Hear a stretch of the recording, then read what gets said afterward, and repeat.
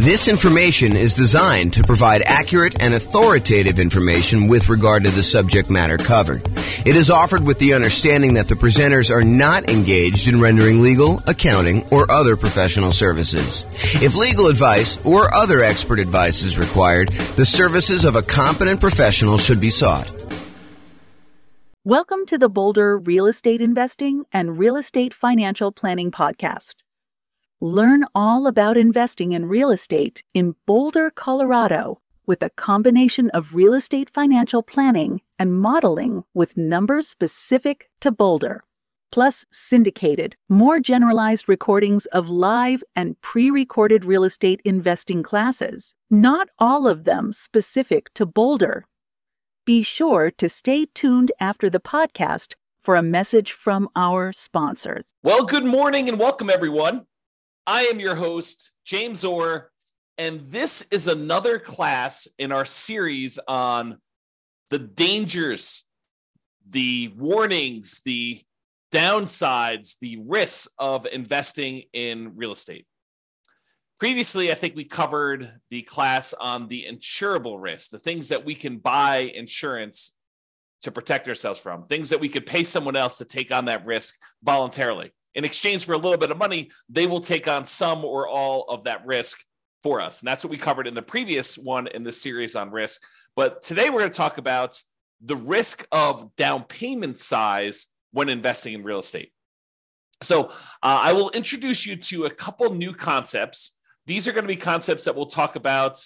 I've talked about them before. Actually, in fact, I had a whole class on these two particular concepts, but we'll talk about them again when we talk about measuring risks. So we'll eventually get there, but today I'm just going to introduce you to the topic, and then we'll talk about how the amount you put down into a real estate deal impacts how much risk you have and how to think about that risk and how to mitigate it if possible. So this is sort of the quote for the theme that we are on, the risk theme, and that is a quote from George S. Patton.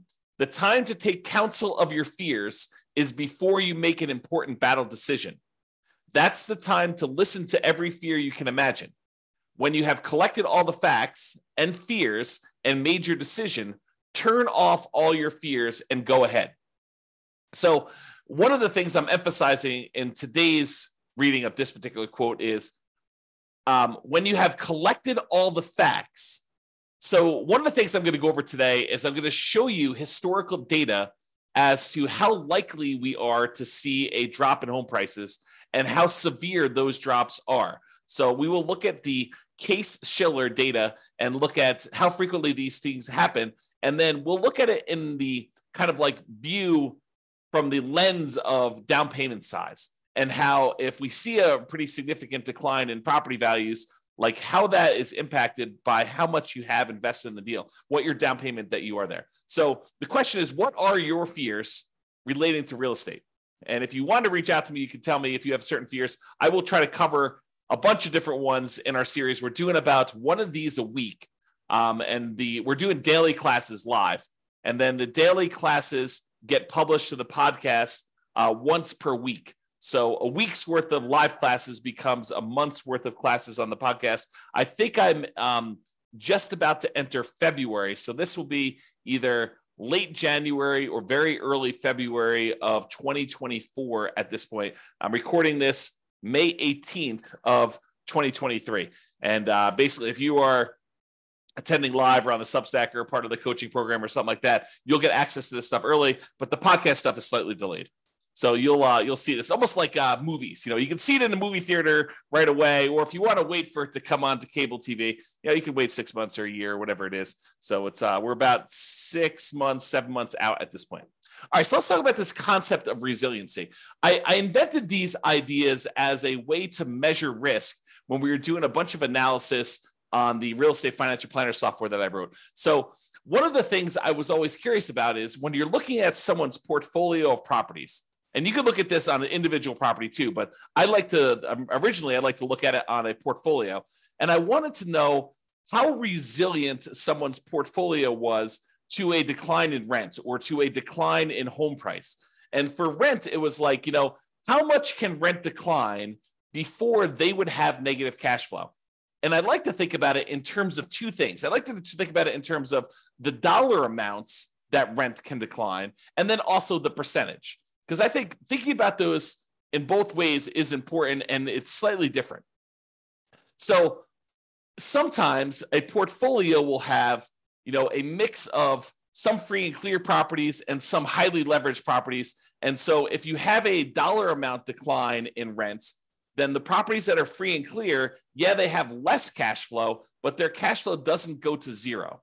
And in that way, when you think about like how much it can decline over when you have a free and clear property, they are very resilient to a drop in how much rent is being collected before they would have any type of negative cash flow. But the ones that are highly leveraged, that only have, $50 a month in cash flow or $100 a month in positive cash flow, if rents were to drop by $50 or $100 there, then we could actually see negative cash flow. But if you look at the whole portfolio of someone who has some free and clear properties and some of these properties that are highly leveraged, and we see rents decline on all of the properties at the same time, well, the ones that are free and clear, they add significantly to the resiliency, the overall resiliency of the portfolio, because those are still going to have positive cash flow, even if some of the other properties start to have negative cash flow. So imagine you've got $1,000 a month coming in from some of these free and clear properties, but these other ones only had $50 a month coming in positive cash flow. If rents drop by, let's call it $100 a month, the ones that were free and clear may drop to $900 a month, and the ones that had $50 in positive cash flow, now they're negative 50. But still, overall, the portfolio is positive, provided you have enough of the free and clear compared to the number of, negative ones, or the number of very highly leveraged ones you have. Okay, so this concept of rent resiliency is important for looking at your overall risk in a portfolio. You could have $10,000 a month in positive cash flow, but if it's made up of all $50 a month, per door type of cash flow, and then rents drop by $50 a month on your kind of like entire portfolio, you could go to zero cash flow overnight. You could go from having $10,000 a month because you had whatever that is, 200 doors at $50 a month. And now all of a sudden you have zero cash flow just because rents declined by $50. That is not a very resilient type of portfolio. Okay. So you want to think about how you structure these things when you're thinking about your overall portfolio and how resilient you are. Now, why do I bring this up and why am I having this discussion about rent when I just told you the topic of this class is about down payment? Well, because down payment size is related to how resilient you are. The more you put down, in general, the more resilient you are to drops in rent and also to drops in price. Because the price resiliency works in a similar way. It talks about how much prices on properties can drop before you'd have negative equity, before you'd be underwater, before you'd be upside down on your mortgage, where you owe more than the property is worth. Imagine for a minute that you bought a property all cash. Well, in order for you to have negative equity, the property value would need to go to zero because you don't have a loan on the property. Okay. But if you had a property where you bought it with nothing down, you got a VA loan, and then the next year property values went down 5%, which isn't unreasonable. It's not an unusual thing to have property values go down by 5%, which we will talk about in detail here in a moment. But if property values decline by 5%, now you're upside down. Now you have negative equity in that property, but you also had nothing in the deal. And this is sort of the concept we're going to talk about here, is that when you put nothing down, you're not losing any of your own money directly, at least not in the immediate time. If you hold out through the time period, then you might not lose any money at all if you wait for the market to recover. Okay. So this concept of how much you put down impacts how resilient you are, both in terms of rent and price. And rent is a little bit of a less direct one, but it is still related. It's still correlated. The more you put down, the more you have invested in the deal, the more resilient you are in general. To both rent resiliency, how far rents can drop before you have negative cash flow, and also the price resiliency. Okay, so that's why we're sort of talking about these, and that's why we're going to discuss Case-Shiller. So Case-Shiller, this is a chart from John Wake's website, realestateDecoded.com. If you ever want any charts on the Case-Shiller stuff, John does an amazing job of putting out some updated charts whenever they update the Case-Shiller indexes. He updates all of his charts on there, and they're really, really good. You could drill down into most major metropolitan city, kind of like MSA areas, I think is how they break it out. But you can go look at all the different ones. And basically, I just pulled one of, I don't know, 24 charts that he's got up here. And some of them are really, really, really good. Like I should do entire classes on some of the charts that he has. They're just that good. But this one basically shows you home price appreciation. And what home price appreciation will measure is what is the change in value over the previous 12 months of homes in the various markets. And I basically highlighted the entire USA. So we're using the entire United States, although you could go look at individual cities and see what I'm talking about here. And I'll make a comment on that in a second. But what it basically does, it shows you like, what is the change in value in home prices? When it's positive, we're thinking it's a positive appreciation or the property value went up. Okay. So all these numbers above this zero line are showing you where the market actually gained year over year, where the property values increased from the previous year on that. And the ones where it's below zero are the times when the property values actually went down in that marketplace. So they went from a year previously, they were higher than they were in that year.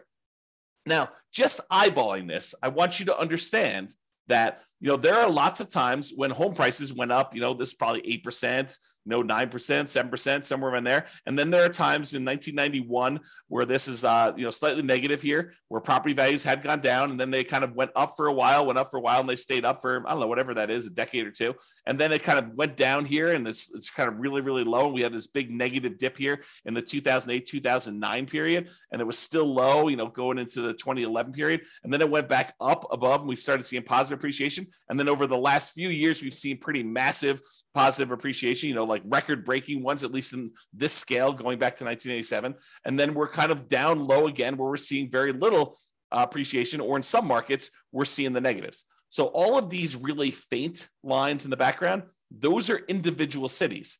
And you can see, even when the U.S. market is, doing okay appreciation-wise, 3% or so, sometimes we have some markets that are actually seeing negative appreciation or property values declining. And some markets suffered a lot worse than the overall U.S. market did. Like during this example decline during 2008, 2009, we saw values drop to 35% or so doing this. Okay, so markets do matter, and some markets here were up a lot, like over 50%. And you could see over this thing where just most recent time, 2021 to 2022, we had some markets pushing 30%.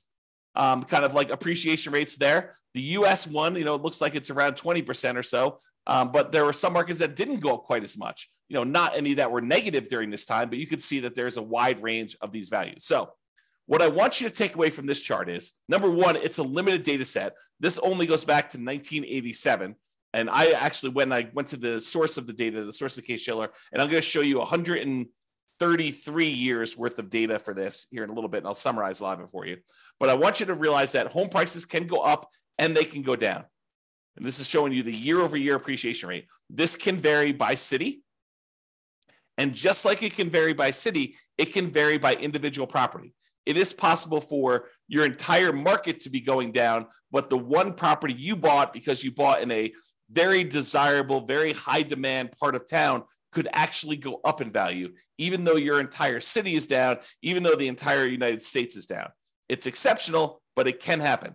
I want you to realize that this can vary by city, it can vary by the individual property, and this can change in the future. Just because the historical data suggests that this is the range of values that we've seen in the past, it does not mean that that is what we will see in the future. It could be better, it could be worse, it could be different. I will say it's likely to be different. There's a saying, I think it's attributed to Mark Twain, but the history does not repeat itself, but it rhymes.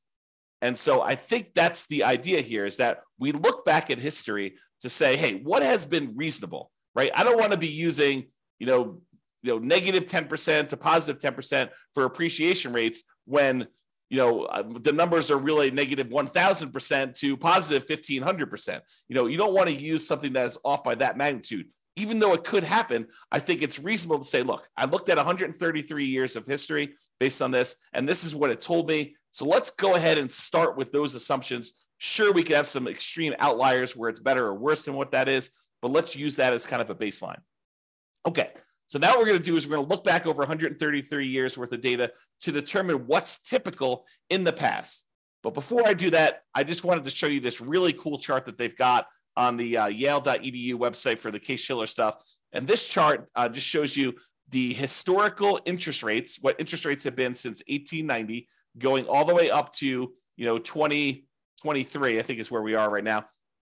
And one of the things I want to point out to you is that while interest rates feel like they're up a lot, and they are up a lot from the relative low we had in the last few years, if you look at the really big picture of 133 years worth of data, we're not that high.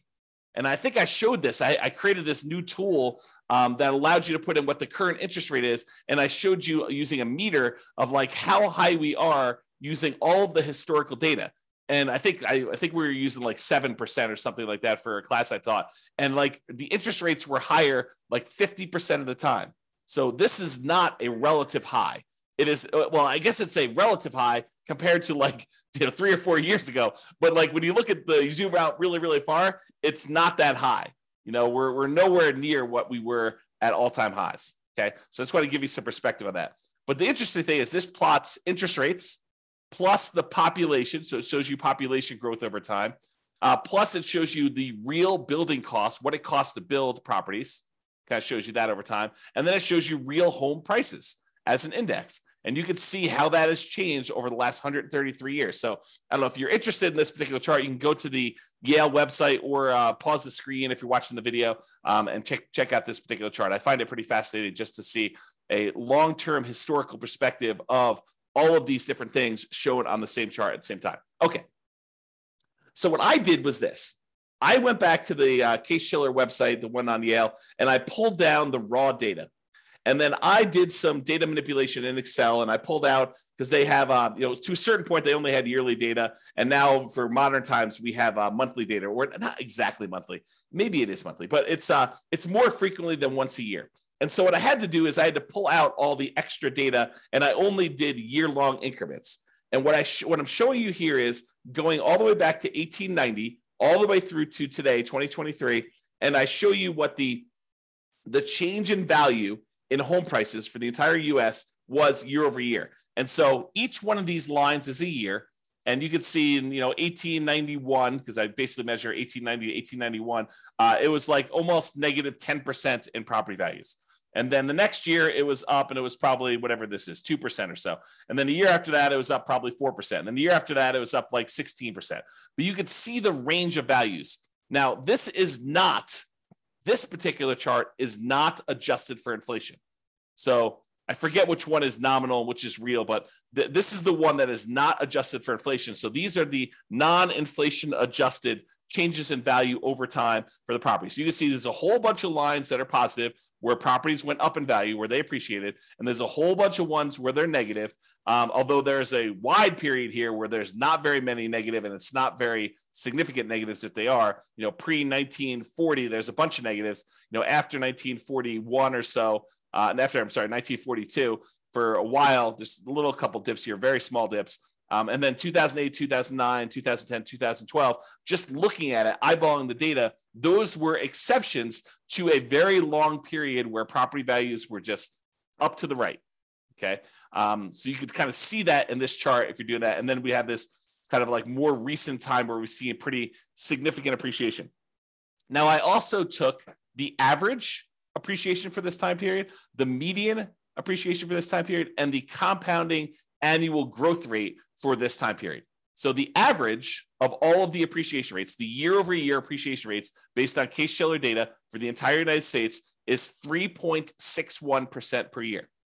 So you'll notice when I do a lot of my analysis, all the modeling we do for the real estate financial planner software, I use 3% for my long-term appreciation rate on properties. Okay. The average was 3.61. The median was 3.33. So I think 3% is probably a little bit conservative. And then the compounding annual growth rate was 3.37. Okay. So another way to think about that is property values are growing at a compounding annual rate of 3.37% using the data for the last 133 years, going all the way back to 1890. And this is not inflation adjusted. Okay. Now you're like, but James, what about inflation? Certain times, if inflation was really, really high, then this really wasn't a 10% increase. It may have been only 2% greater than inflation. Well, I'm so glad you asked, because I also did the inflation adjusted version of this as well. And it shows you how much property values changed, also taking into account what inflation was in that year. So if property values went up 4%, but inflation that year was 3%, then this chart would show you 1%, or the difference, the amount over inflation that it was. Okay. And so you could see how the inflation adjusted numbers get modified. The average when we pull out inflation was 0.79%. So property values went up on average 0.79% per year over what inflation was. Is another way of saying that. Okay. And the median was 0.07%. So property values on median, the middlemost value of all 133 years worth of data, was 0.07% above what inflation was. So when I tell you in another class or other classes where I talk about, property values going up, and I tell you, look, the data that I've looked at suggests that property values tend to keep pace with inflation, this is what I'm talking about. I'm looking at 133 years of historical data in the United States. Sure, your city can be slightly different. Sure, your individual property can be slightly different. But I'm telling you, for looking at the entire United States, 133 years of history, I'm telling you that on average, property values only went up 0.79%, less than 1% above what actual inflation was. And on median, it only went up 0.07% above what the inflation rate was. And some people argue this. You'll read like a newspaper article or a magazine article, and they'll talk about how, real estate barely keeps up with inflation, so it's really not a good investment. Oh, I beg to differ, because if you're buying a property and you're putting, 20% down or 25% down or even 50% down on the property, and that investment is just keeping pace with inflation, well, you're leveraged. You only put, let's use an actual example. You have a $100,000 property, you put in $20,000. If inflation was 3% and the property actually went up 4% in value, then the property value went up $4,000 on $100,000. Okay. But it really, for inflation reasons, it only went up $1,000. Okay. That's fine, because now you invested $20,000 and you got a $4,000 return, not adjusted for inflation, or a $1,000 return adjusted for inflation. You made $1,000 on $20,000. That's 5%. That's after inflation. So the point is, you're leveraged. You're getting a 5-to-1 return because you are 5-to-1 leverage. You put down 20% or 1/5 of the property value. If you put down half, you'd be 2-to-1 leverage. If you put down a third, you'd be 3-to-1 leverage. If you put down 5%, you'd be 20-to-1 leveraged. If you go and you do the nomad strategy, you get 20-to-1 leverage.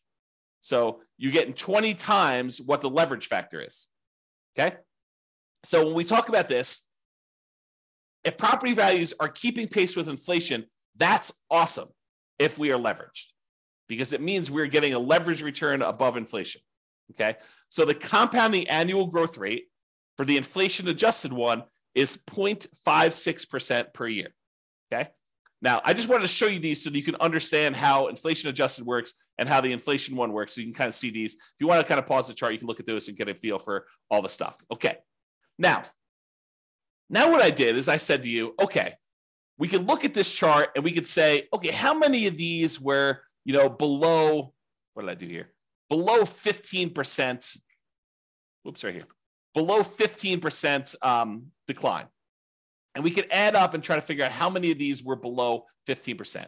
And we could see that there were 8 that were in this range of negative 14.6 to negative 9.6 appreciation rate. So there were 8 values where they were below these numbers. Okay. And there were 17 values between negative 9.6 and negative 4.6. So 17 times out of 133, we saw this range of appreciation rates. And there were 46 years out of 133 is a better way of saying that, where it was between negative 4.6 and 0.40. So almost zero. Okay. And then 34 years out of 103, where property values went up basically somewhere between 0 and 5% and change. And then 20 years where property values went up between 5.4% and 10.4%. And then there were 5 years where it went up between 10% and 15%. I'm rounding. And then one where it went up between 15 and 20, one where it went up between 20 and 25, 0 where it went up 25 to 30, and one where it went up between 30 and 35%. Okay. I rounded to make it a little easier to say it. But if you want to look at the chart, you can see the actual data, okay? And it shows you that these are the more common numbers because they occur more frequently. And this is the range of what we might expect to see. There's times when property values go down.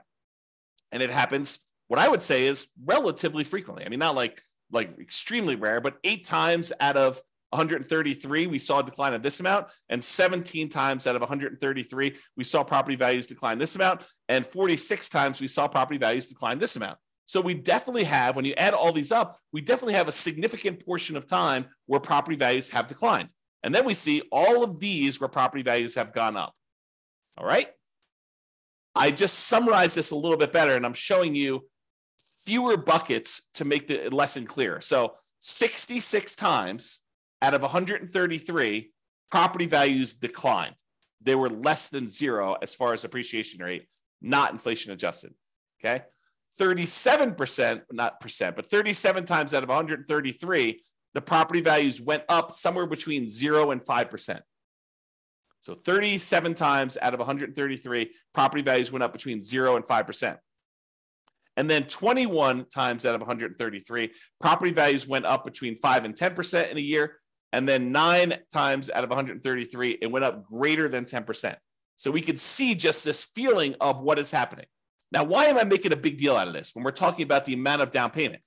Well, I want to talk about the risk matrix. And I think I introduced this in the class we did last time on risk, but I've also taught this previously. And what I want to show you is this idea of risk matrix. So the risk matrix is like in this case, a 3x3 square, although it's rectangular shape just because of the width. And it shows you severity across the top. So these are the lowest severity events. And then these are the highest severity events. So 1 is a low severe event, property values moving very little in this example, or really large severity events where property values moved greater than 15%, greater than 15% appreciation or greater than negative 15% negative appreciation is what we're looking at there. And then we have on the left-hand side, how likely is this to happen? Lowest likelihood is a 1, very low probability of this happening, maybe 1 year out of 133. And then you have a high likelihood, where 1/3 of all the years this happens. And you can see that the risk for us is where we have something that is very severe, a very large negative event that can happen to us, a very large, ugly thing, bad thing that can happen to us. And also it is very common to happen. This is the highest risk right down here. Okay. The low risk things are things that are not very severe. Okay, so property values went down 1% last year. Oh, ho hum. Big deal, right? And they're not very likely to happen. This happens once every, 100 years. Like that's not a real number, but I'm sort of making it up as an example. So you can see low severity and low likelihood as an example. All right, so this is the generic version of risk matrix and how it works. Now what I'm going to do is I'm going to plug in the actual data we saw from Case-Shiller data into a modified version of this risk matrix, which I'm calling the risk matrix for appreciation. And this shows you how frequently things happen and how big of a deal they are, what the severity is, okay? And I added an additional kind of like a section for severity just because I had enough data to break it out reasonably. And so instead of it being a 3x3 thing, now it's a three scale for likelihood and a 5 scale for severity. So severity 0 means that the property value went up, okay? Because that is not a bad thing that could happen to us. I basically said, okay, this is not a severe negative event. So I'm saying, look, these are increases in property values. So a severity of 0 for us in this particular discussion is property values actually went up and it wasn't a bad thing for us, okay? And so the likelihood, the lowest likelihood for us to actually see property values go up here, the lowest likelihood is we're likely to see a greater than 10% increase in property values. That happens 7.7% of the time. So 7.7% of the years had a property where property values went up year over year greater than 10%. Okay, so not very likely, only 7.7%, but the increase was positive. Okay, now the next likelihood is 15% of the time, property values went up between 5% and 10%. So we saw an increase of property values between 5% and 10%, 15% of the time. And then the most likely, again, with no severity, property values went up 0 to 5%, like a small increase in that sort of inflation range, 0 to 5%, 25.6% of the time. So about a quarter of the time, property values are increasing between 0 and 5%. Okay. About 15% of the time, they're increasing between 5 and 10%, and 7.7% of the time, they're increasing more than 10%. So if you're thinking to yourself, look, I'm modeling my properties, I'm doing my deal analysis, and I want to use 10% for my property appreciation. You're basically saying, hey, based on 7.7% of the historical data, property values went up greater than 10%. But you think it's a good idea to use that number for your modeling, especially modeling out over a very long number of years. Probably not a good idea. If you want to go and you want to use a reasonable number, I'm using this sort of like 0 to 5% number where 1/4 of the time, so I usually use 3%, 1/4 of the time, the property values are likely to do that. Now, are there times when they decline? Yes, I'm so glad you asked. So as far as severity goes, there's a small decline, which we'll call 0 to 5% decline in value. There's a medium decline, which we'll call 5 to 10% decline in value. And then a large decline, which is 10 to 15%, and then catastrophic, greater than 15% decline. Okay. So for a small decline, 0 to 5% drop in property values, that happens 34.6% of the time. So 34.6% of the time, we are likely to see a property actually drop a little bit in value. So 1/3 of the years, historically, and it doesn't all happen in a row, as you've seen, but sometimes we get into these trends where it happens right back to back to back to back, and then we see a period of prosperity where property values are going up for a long period of time. But we've seen a 0 to 5% decline in property values 34.6% of the time. Okay. Now, if we add all these up, 25.6, 15, that's like 40. This is 40 plus 7. We'll call it 40 plus 8. So 48% of the time, property values are going up. 34.6% of the time, property values are dropping between 0 and 5. Okay. Now, the medium decline, and by the way, this is a likelihood. It's relatively likely. It's a high likelihood event, which is why it's this bright orange, right? Bright yellow, right? Now, this next one is a situation where we have a medium likelihood. The probability is sort of in that mid-range, but it's a more significant drop, a drop between 5 and 10%. A 5 or 10% decline in property values happens about 12.8% of the time. Okay, so about 12.8% of the time, a little more than 10%, we're seeing property values go down between 5 and 10% in a given year. And then as far as large decline goes, between 10 and 15% decline, that happens very infrequently. So it's a low likelihood, but a very severe thing for us, having property values go down 10 to 15%.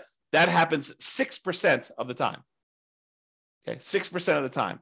And we've not seen, according to the US historical data, remember, each city's data will be different, and we've seen catastrophic declines in other cities. But as far as overall US data goes, we have not seen 0% of the time a greater than 15% decline, which I think is interesting, right? So these fears we have about things are relatively low probability type events. Not that they can't exist, not that they won't happen, but they're relatively low.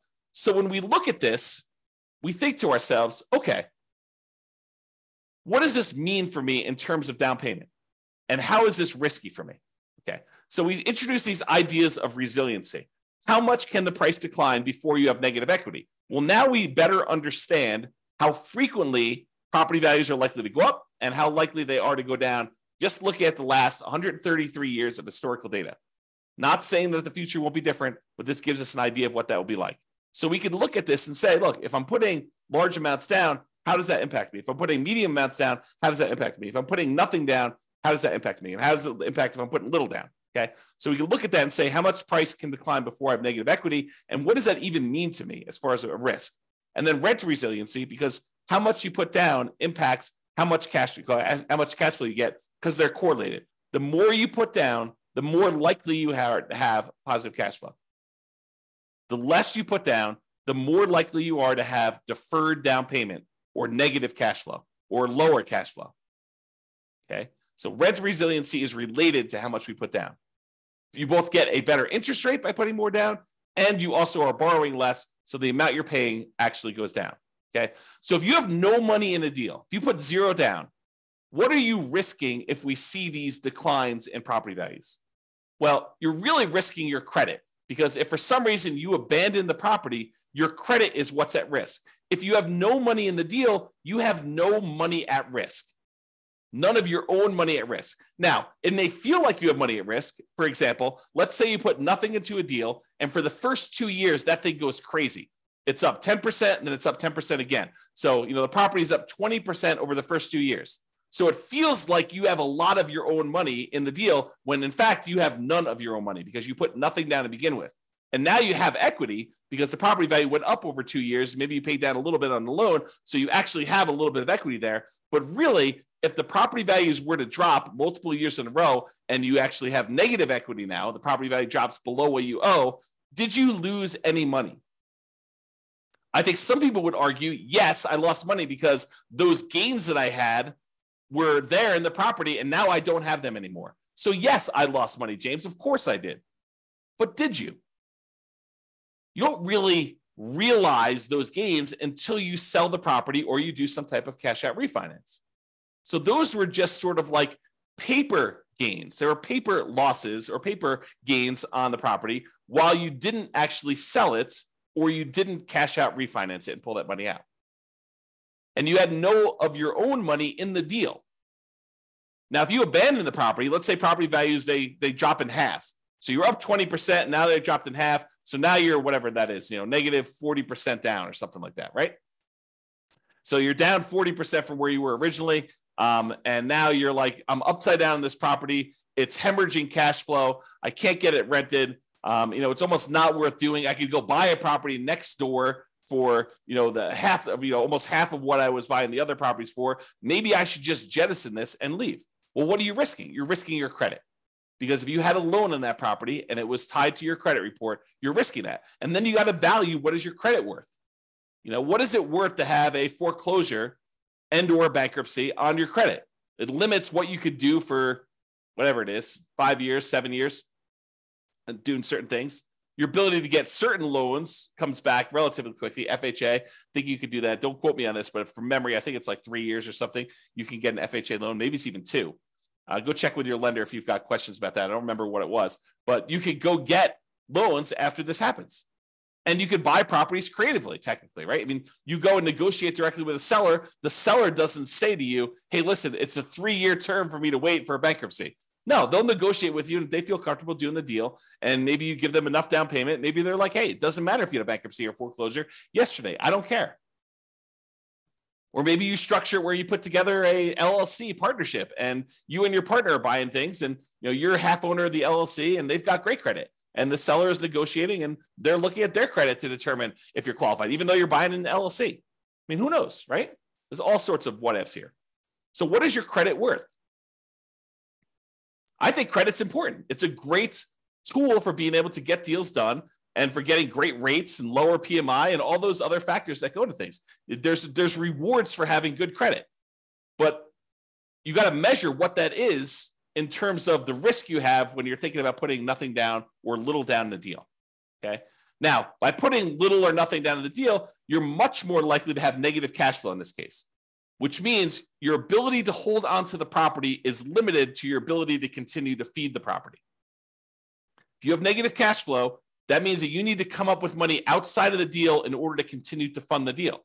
You got a great job, you got great income, you got great, reserves that are protected. You're not at risk of losing those. Then maybe you're not that worried about that because you have great holding power. Now you're buying a single rental property. You've got negative $200 a month cash flow, but you have $1 million in CDs. Do you feel comfortable there? Probably. Even with drops in prices and drops in rents, regardless of you putting nothing down in the deal and having negative cash flow in that case. Okay. Now you have negative $800 a month cash flow and you've got $5,000 in savings. Very different story. Very, very, very different story. Okay. And then measures of debt. When we're putting almost nothing into the deal, usually that means that we're going to have lower or negative cash flow, and our debt to income ratio is probably going to be worse than someone who has positive cash flow because the property is not helping them with their debt to income ratio. Right? Debt to income is going to be lower. Their debt to net worth, how much debt they have compared to their net worth, because they have no equity in this property, put nothing into the deal, their debt to net worth is going to be lower. So it's going to be more risky if we were to measure risk with debt to net worth. Debt to liquidity, they have really high debt. Maybe they have more liquidity because they didn't put anything more in the deal, but a lot of times they're putting nothing down because that is all they have to put down. Okay, so debt to liquidity may be impacted. And it may be impacted both ways. That's one that I could see you making a case. Look, I would rather keep $100,000 in reserves and put nothing into the deal rather than put $100,000 down, buy a property that, with 25% down, but not have any reserves. That would actually improve. That would be a choice to improve your debt to liquidity. Yes, you have really high debt, but you have really good liquidity, $100,000 versus you have no liquidity because all you've got is tied up in equity in properties, which would help with your debt to net worth, but it wouldn't help with your debt to liquidity. Okay. And then months of reserves. How many months of reserves do you have sitting on the sideline such that you have holding power and can handle things that come up? Can you handle repairs and vacancies and capital expenses and, time to do marketing for your properties? Months of reserves is kind of like almost like a special ability, a superpower that allows you to kind of like hold through a lot of these different things. Okay. So when you have no money in the deal, zero down, and property values can decrease, as we just showed, how risky are you and what are your risks associated with that? That's what we just covered. Now let's go to the other extreme because everything else is going to be in the middle. The other extreme is you buy a property for all cash. You put 100% down. Well, if property values decline and you put 100% down, you are much less likely to have any credit issues because you don't have a loan, right? No loan means you don't have any credit issues. There's nothing for you to be foreclosed on except for taxes on a property if you choose not to pay property taxes or HOA, right? But you're probably not going to have any credit issues based on that, provided you're paying all your bills. There's no immediate loss of money. You buy a property and the property value goes down and you bought it for all cash. Did you lose money? On paper. But you did not necessarily lose any of your money because if you wait 5, 10, 15 years and we look at this historical stuff, it shows that it's likely to come back. When we looked at the compounding annual growth rate numbers for this, even with the one adjusted for inflation, it's still positive. So property values are historically, over the last 133 years, they're likely to come back. It may take time. And if you think about it in the short term, you lose interim equity in the property. And if you have to sell for some reason, if you're forced to sell, or is your plan to sell, or you do sell just because you get scared and don't want to continue on, then you will have a real loss then. You will realize that loss if you sell. However, when you put 100% down, you are much less likely to have negative cash flow, and you're much more likely to have better, improved holding power. Because the more you put down, the more likely you are to have positive cash flow, even if you have to drop rent in order to get a property occupied. Now, as far as other measures of debt, your debt to income, that is likely to improve because the amount of income you're getting on a property and the fact that you have no debt on it probably help your ratios. From a debt to net worth perspective, you again have no debt on the property and your net worth is also higher because you have this money tied up in the property. So that gets improved. As far as debt to liquidity, not so much. You're giving up liquidity, but you don't have any additional debt. But the liquidity number is also lower. So any of your other debt is weighted heavier because you have lower liquidity. You took $400,000 you had sitting on the sideline in liquid cash, and now you tie that up in equity in a property, means you now have $400,000 that you do not get to include in your denominator when you're calculating your debt, the total amount of money you have in debt, compared to how much liquidity you have or how much liquid cash you have. That hurts.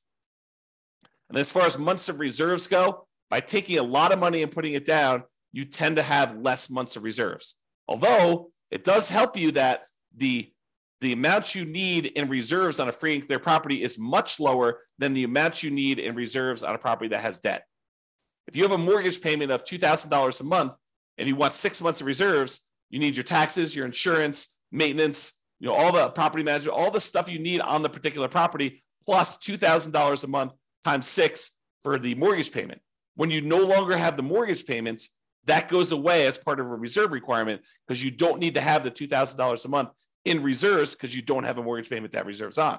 So it lowers how much you need to have in reserves for that particular property. Okay. Now, I covered the two extremes, nothing down and 100% down, and realized that they eventually merge together, right? There's a gradation between the two. So it goes everything in between 0% down to 100% down. You decide to put 5% down, you're closer to that no money in the deal situation. You decide to put 75% down and borrow 25% to buy the property, you're much closer to that 100% down. Okay? So in conclusion, life has risk. When you choose to invest in real estate, you are choosing to accept additional risks. As we covered in the previous class, some of these risks you could pay money to a third party and they could either mitigate them, reduce them significantly, or completely eliminate them. You can get the risk completely off your table in exchange for paying someone else a small fee. Okay. And the amount you invest in a deal or leave in a deal, if you think about it that way too, it's the same idea, changes what risks and how severe or likely those risks are for you to realize. Okay. It changes the characteristics of what the risk and what you're putting at risk and how that is impacted. And I hope you understand a little bit better now how likely property values are to decline or go up in value and what the range of that is historically, and that it can vary based on city, individual property, a whole bunch of different factors like that. All right. So hope you enjoyed the class. This has been James Orr. Have a great day, everybody. Bye-bye for now. With home prices up, mortgage interest rates up, and rents up, but not quite enough to counteract the higher prices and interest rates, cash flow on rental properties in Boulder is harder than ever. Book a call with the Real Estate Financial Planner to apply our proprietary 88 strategies to improve cash flow on your rentals. See the show notes for a link to schedule your call and improve your cash flow today. If you're a real estate agent, lender, or professional in Boulder that wants to help our real estate investor listeners, consider reaching out to learn about collaboration opportunities with this podcast. We'd love to add more value to our listeners by having you assist our investors buy, sell, and finance their real estate investments. See the show notes to schedule a call to discuss collaboration opportunities.